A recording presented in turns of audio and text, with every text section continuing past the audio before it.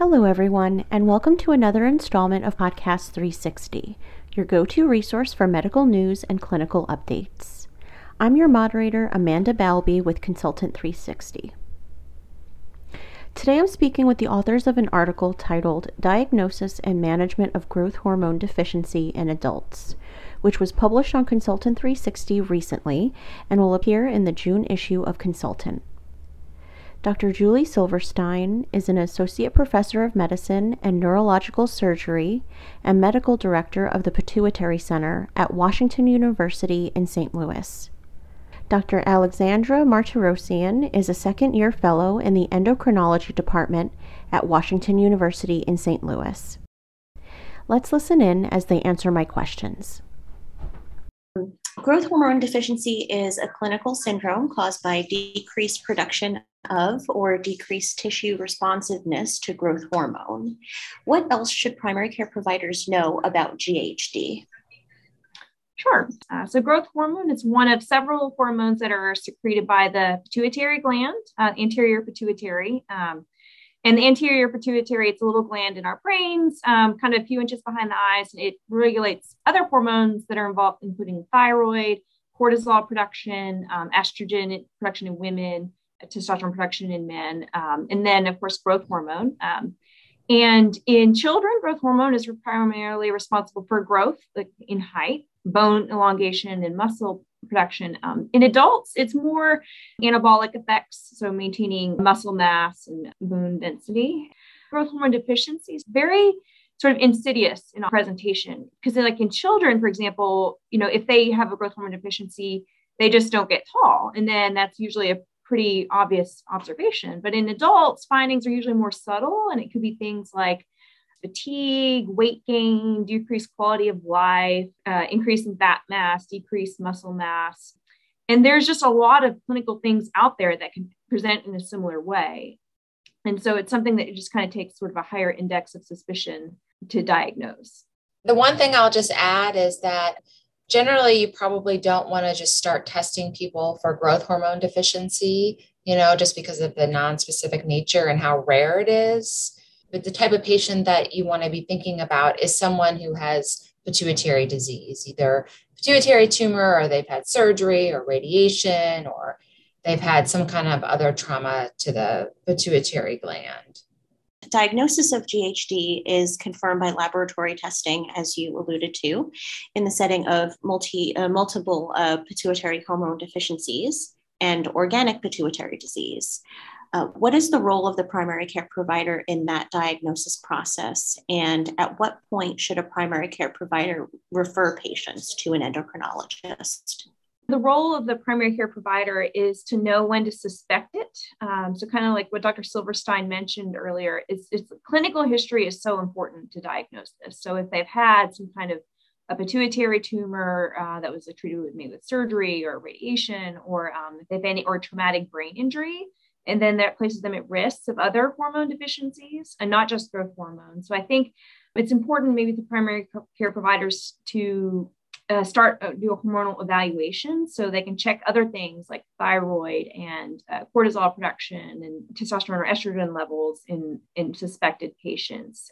Because that can be very helpful. It's even just getting the hormonal workup started. If there's any imaging of the brain that needs to be done, if workup is abnormal, then it'd be a good time to refer to an endocrinologist. A lot of it depends on the comfort level of the primary care provider. If they have the strong enough suspicion for a disorder in the pituitary hormones and growth hormone, then it would also be reasonable to refer to an endocrinologist early on. Okay, so then treatment for GHD might be lifelong. What is the gold standard of treatment for adult onset GHD? And can primary care providers manage these patients long-term? Sure. So the gold standard of treatment for growth hormone deficiency is just growth hormone replacement, or it's recombinant growth hormone. And for years, it's always just been a daily injection under the skin. But now there's newer drugs in development that may be just once weekly growth hormone injections. I mean, as far as management, a primary care provider feels comfortable prescribing thing and they know, what to look for, like what are the diagnostic criteria and then what are the complications you need to be aware of with treatment, then that's fine. But from a more practical standpoint, a lot of times insurance companies want to see that it's being prescribed by an endocrinologist. So sometimes that ultimately makes the final decision. But I would say, at least in current practice, I would say the majority of growth hormone prescriptions are coming from endocrinologists.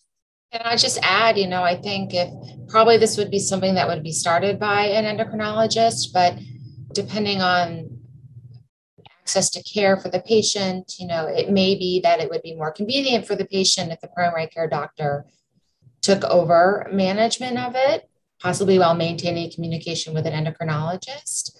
But as Dr. Martirosyan has mentioned, prescribing growth hormone can often comes along with a lot of paperwork to get approval.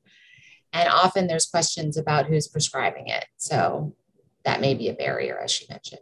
So after therapy is initiated, patients should follow up within 1 to 2 month intervals at first, which can later be spaced out to 6 to 12 month intervals once a stable dose has been reached. What is the role of the primary care provider in the long-term management of patients with adult onset GHD? I think this can be a difficult thing to monitor in terms of, figuring out if someone's getting benefit from it. Certainly, we monitor IGF-1 levels. So at first, every 1 to 2 months as you're increasing the dose. And really what you're trying to do is you want to avoid side effects. And of course, you want to avoid, underdosing and symptoms of growth hormone deficiency. So you're aiming for an IGF-1 really within the normal range. Data does not support, keeping people at a higher level. The other things, you want to assess. So you want to assess clinical improvement in terms of symptoms. So the objective measures of that could be using quality of life questionnaires, every 6 months to a year. Other things that should be assessed are glucose, fasting glucose, because as I said, growth hormone replacing can transiently increase glucose. There are tools to measure waist circumference and waist to hip ratio to see objective evidence of benefit, as well as, you should measure things like the fasting lipid profile. So I think that's where the primary care doctor could have a role in some of the routine testing that you would do anyway, you would want to do for these patients, such as the fasting glucose and the A1C. So again, I think that could be something done in coordination with an endocrinologist. I think a lot of primary care doctors and even endocrinologists don't have the tools to measure lean hip ratio, waist circumference readily available necessarily in their clinic.